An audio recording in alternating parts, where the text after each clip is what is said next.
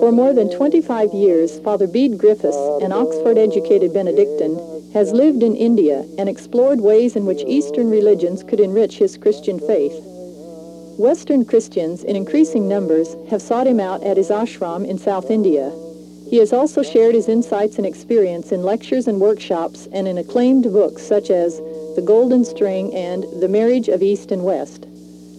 Father Griffiths spoke at a seminar sponsored by the North American Board for East-West Dialogue. The board is affiliated with Aide Inter Monastère, the missionary organization of the Confederation of Benedictine Abbots, headquartered in France. The seminar was held at Savior of the World Seminary in Kansas City, Kansas. Father Griffiths' first presentation is on the necessity of dialogue with the East. I would like to begin with the chanting the Gayatri Mantra, the most sacred mantra in the Vedas, and it is used at the beginning of sacred discourse. And the meaning of it is, let us meditate on the glorious splendor of that divine light. May he illuminate our meditation.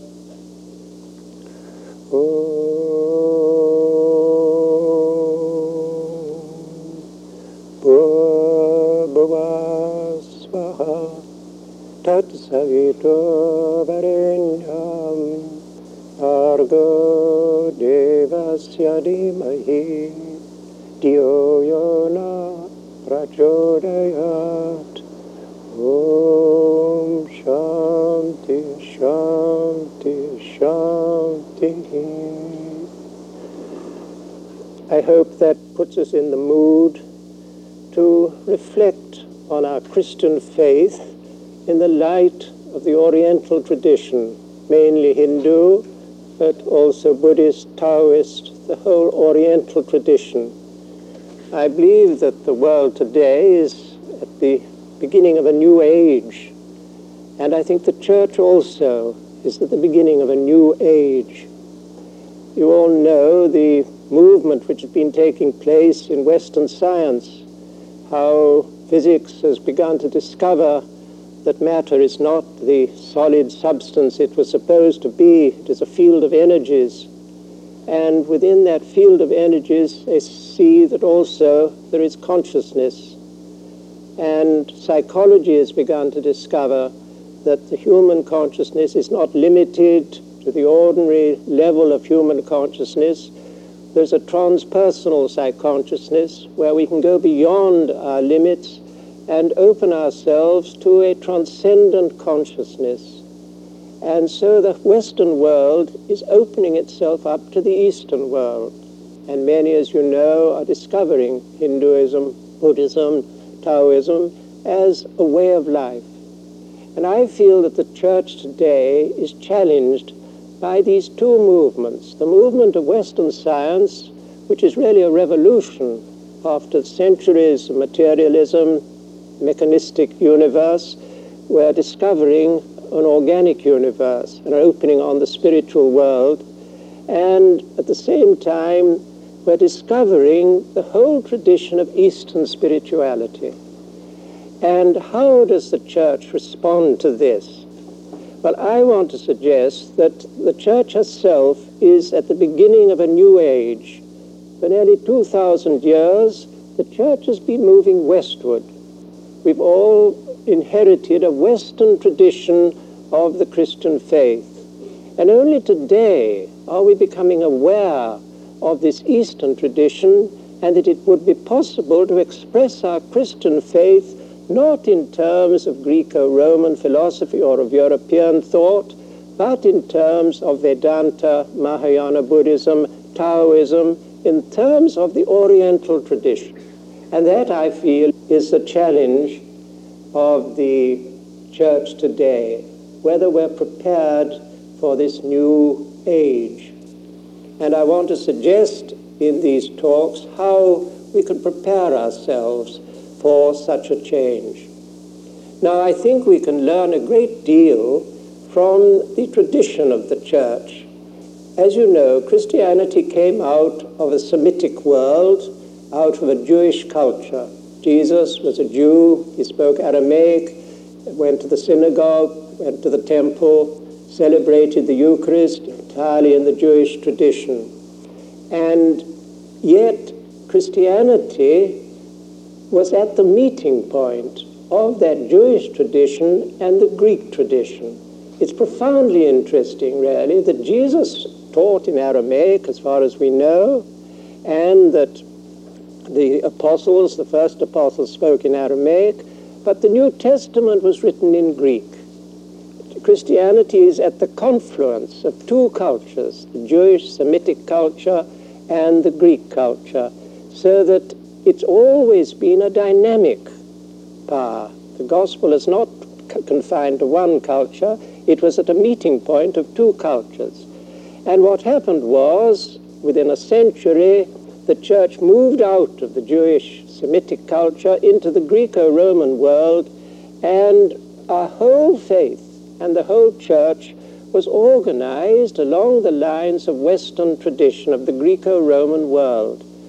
I don't know whether you all realize the extent to which the church and all the churches are Western in their whole structure.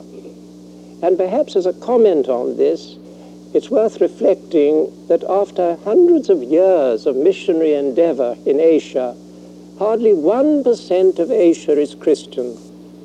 After all this, missionaries are full of zeal at preaching the gospel and organized in the most wonderful way with all opportunities offered them, yet not 1% is converted. Why?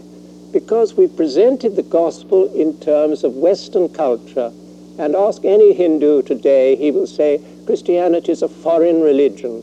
That is their objection. So we are challenged by the fact that ours is a church which has been structured along the lines of Western culture and specifically of Greco-Roman culture. Our church is organized in dioceses, and a diocese was simply a province of the Roman Empire. We still keep the same word taken from the Roman organization. And it applies to the liturgy. The liturgy, naturally, it comes from Palestine, it comes from Jesus himself, his own words. But the structure, the form of it has developed along Western lines. In the Eastern Church, you still have a more Oriental tradition. The liturgy of St. John Chrysostom and so on has a very rich Oriental character. But the Roman liturgy has always been rather sober, realistic, typically Roman and Western. And we've inherited that Western liturgy. And then in theology, our theology came from Palestine, was in Semitic terms, but it was translated into the language of Greek philosophy.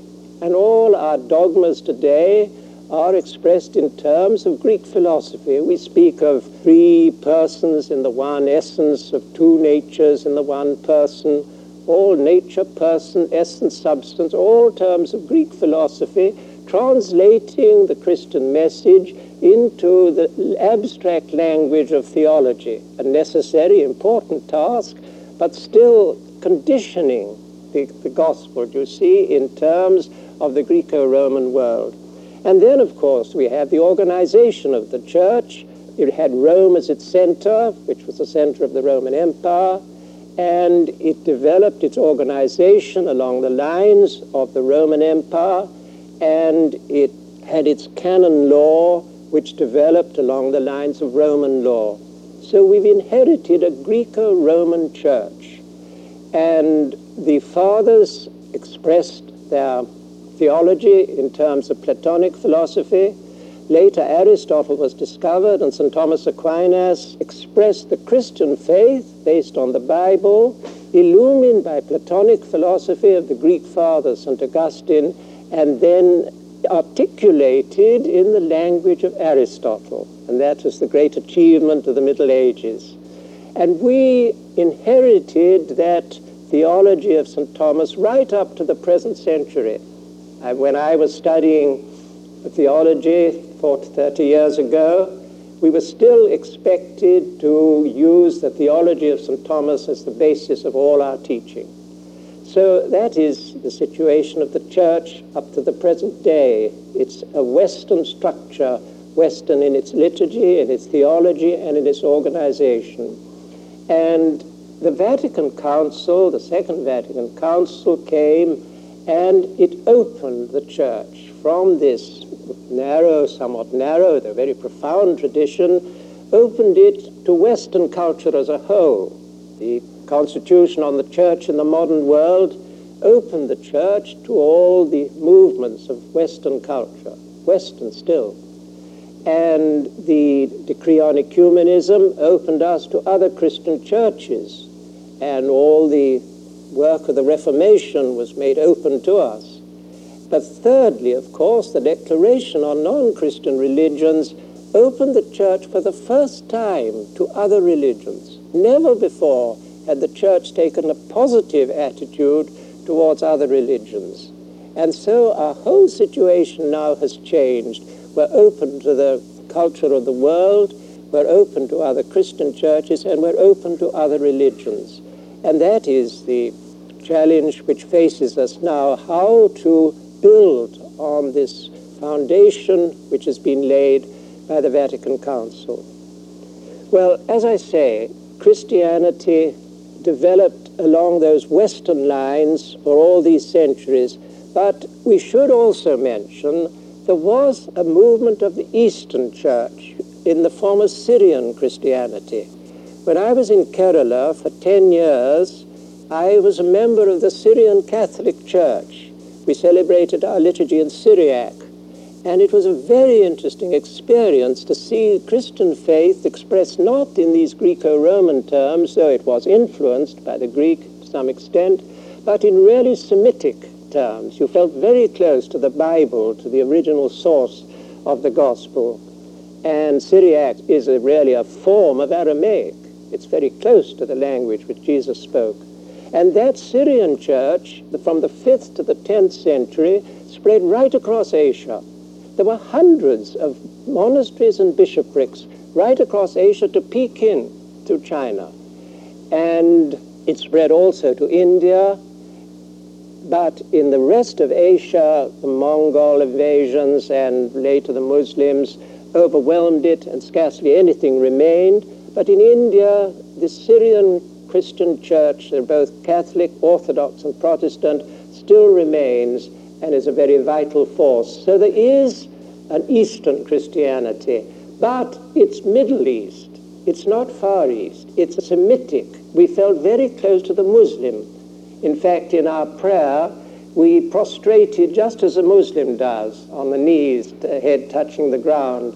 And many things were obviously of the same culture. But that is not India. That is not the Far East, you see. So it doesn't take us very far. And now we've got to go beyond Europe, beyond the Middle East, and face the challenge of Asia and the Far East. Now, the pioneer in this, as most of you will know, was Robert de Nobili. In the 16th century, this Italian nobleman came to India, lived as a sannyasi, wearing the kavi, sign of renunciation, and going above all castes, and studied Sanskrit and Tamil, the language of South India, and tried to express the Christian faith in the language of Vedanta and of Tamil philosophy. It was a wonderful pioneering effort, but it didn't last for long. Within 100 years, the church returned again to her Western forms, and the church in India today is almost entirely Western in its structure, in its theology, and in its way of life. So the pioneer attempt was made by de Nobili. But then the rest of the world began to become conscious of the Oriental tradition. Sir William Jones founded the Asiatic Society in the 18th century and did a great deal of work translating Sanskrit into English. And then Max Muller in the 19th century produced the Sacred Books of the East, which are still a valuable source, translating the main scriptures of the East into English. So gradually the West has become conscious of this Oriental tradition. And now, of course, in the 20th century, there's been an explosion. Communications have opened the Eastern world to the West, and we're all now exposed to Hindu, Buddhist, Sufi, other communities all over Europe, all over Asia. We can't avoid it anymore. It's challenging us. And as you know, many Christians, many Catholics are deeply influenced by these the other religions. Thousands come to India every year in search of an experience through meditation, which they find in a Hindu ashram or a Buddhist monastery or some other group of that kind. So the movement is going both ways. Western people are going to India and the East to learn of Hinduism and Buddhism, and Hindu and Buddhist and Sufi teachers are coming to the West and teaching their doctrine here. So we're in a new world now facing this. And in our small ashram in the south of India in these last 10 years, it's been most moving in a sense, to find people coming from all over the world, from all 5 continents and at least 50 different countries, and all of them in search of God, you could say, of an experience of God. And that is the key to it, you see, that the Oriental always sees religion in terms of experience, whereas the Christian and the West tends to think of it in terms of dogmas, of moral laws, of a system, and each has its value, obviously. But today people are looking for an interior religion, for an experience of God.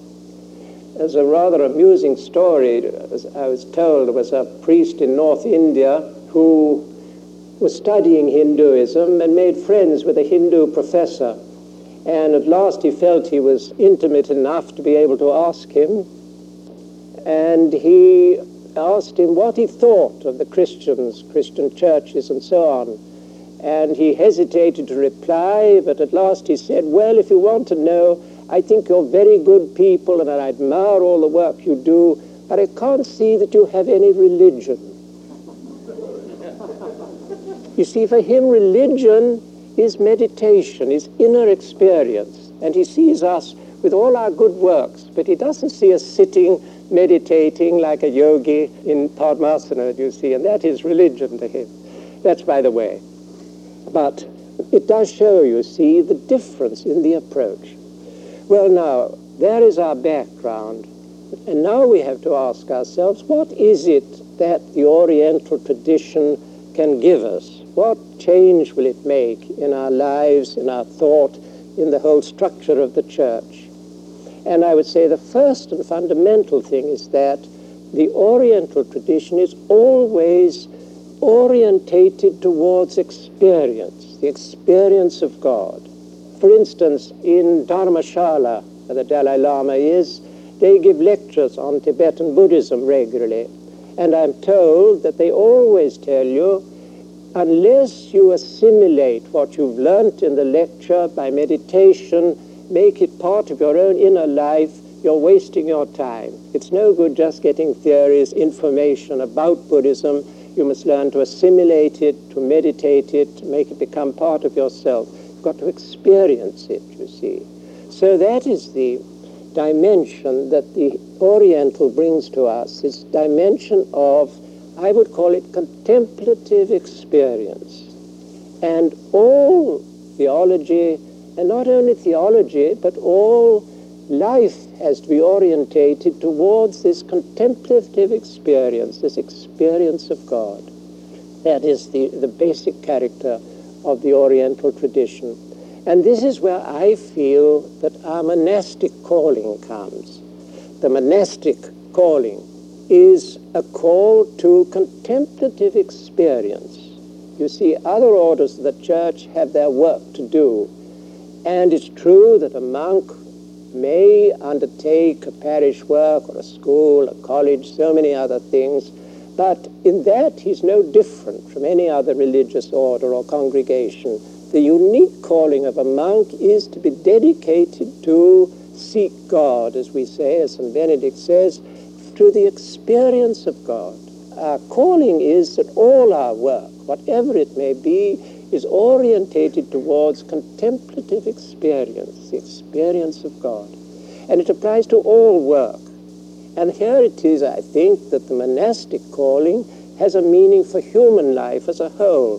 You see, what has happened in the Western world is that work has become almost entirely separated from spiritual experience, from contemplation. Contemplation and action have been separated. And consequently, work no longer brings spiritual fulfillment, and it becomes positively alienating as a result. And that is our situation, that work tends to alienate people from themselves and from God, from the source of life. And so all work has to be restored to its relation to contemplation, to the experience of God, to find God in your work, whatever it may be. And so also with study. In our monastic life, we have time for work, we have time for study. And we may study secular sciences or philosophy or psychology or whatever, but the same way that study has to be orientated towards contemplation, towards the experience of God. And we all know how difficult it is. Once you get absorbed in these studies, they carry you away and you no longer relate them to the real end of your life. You get distracted from it. And yet our monastic calling is to be bringing it back. All that we do, all that we study, bringing it back to contemplation, to the experience of God. And thirdly, prayer. Now, prayer need not be a contemplative experience, and I would honestly say that most religious prayer is not a contemplative experience. It can be an experience of prayer, of openness to God in many ways, but very often it doesn't bring you into that state of oneness where you experience the indwelling presence of God in your heart, and that is the real end of prayer. So work, study, prayer have all to be orientated towards this experience of God.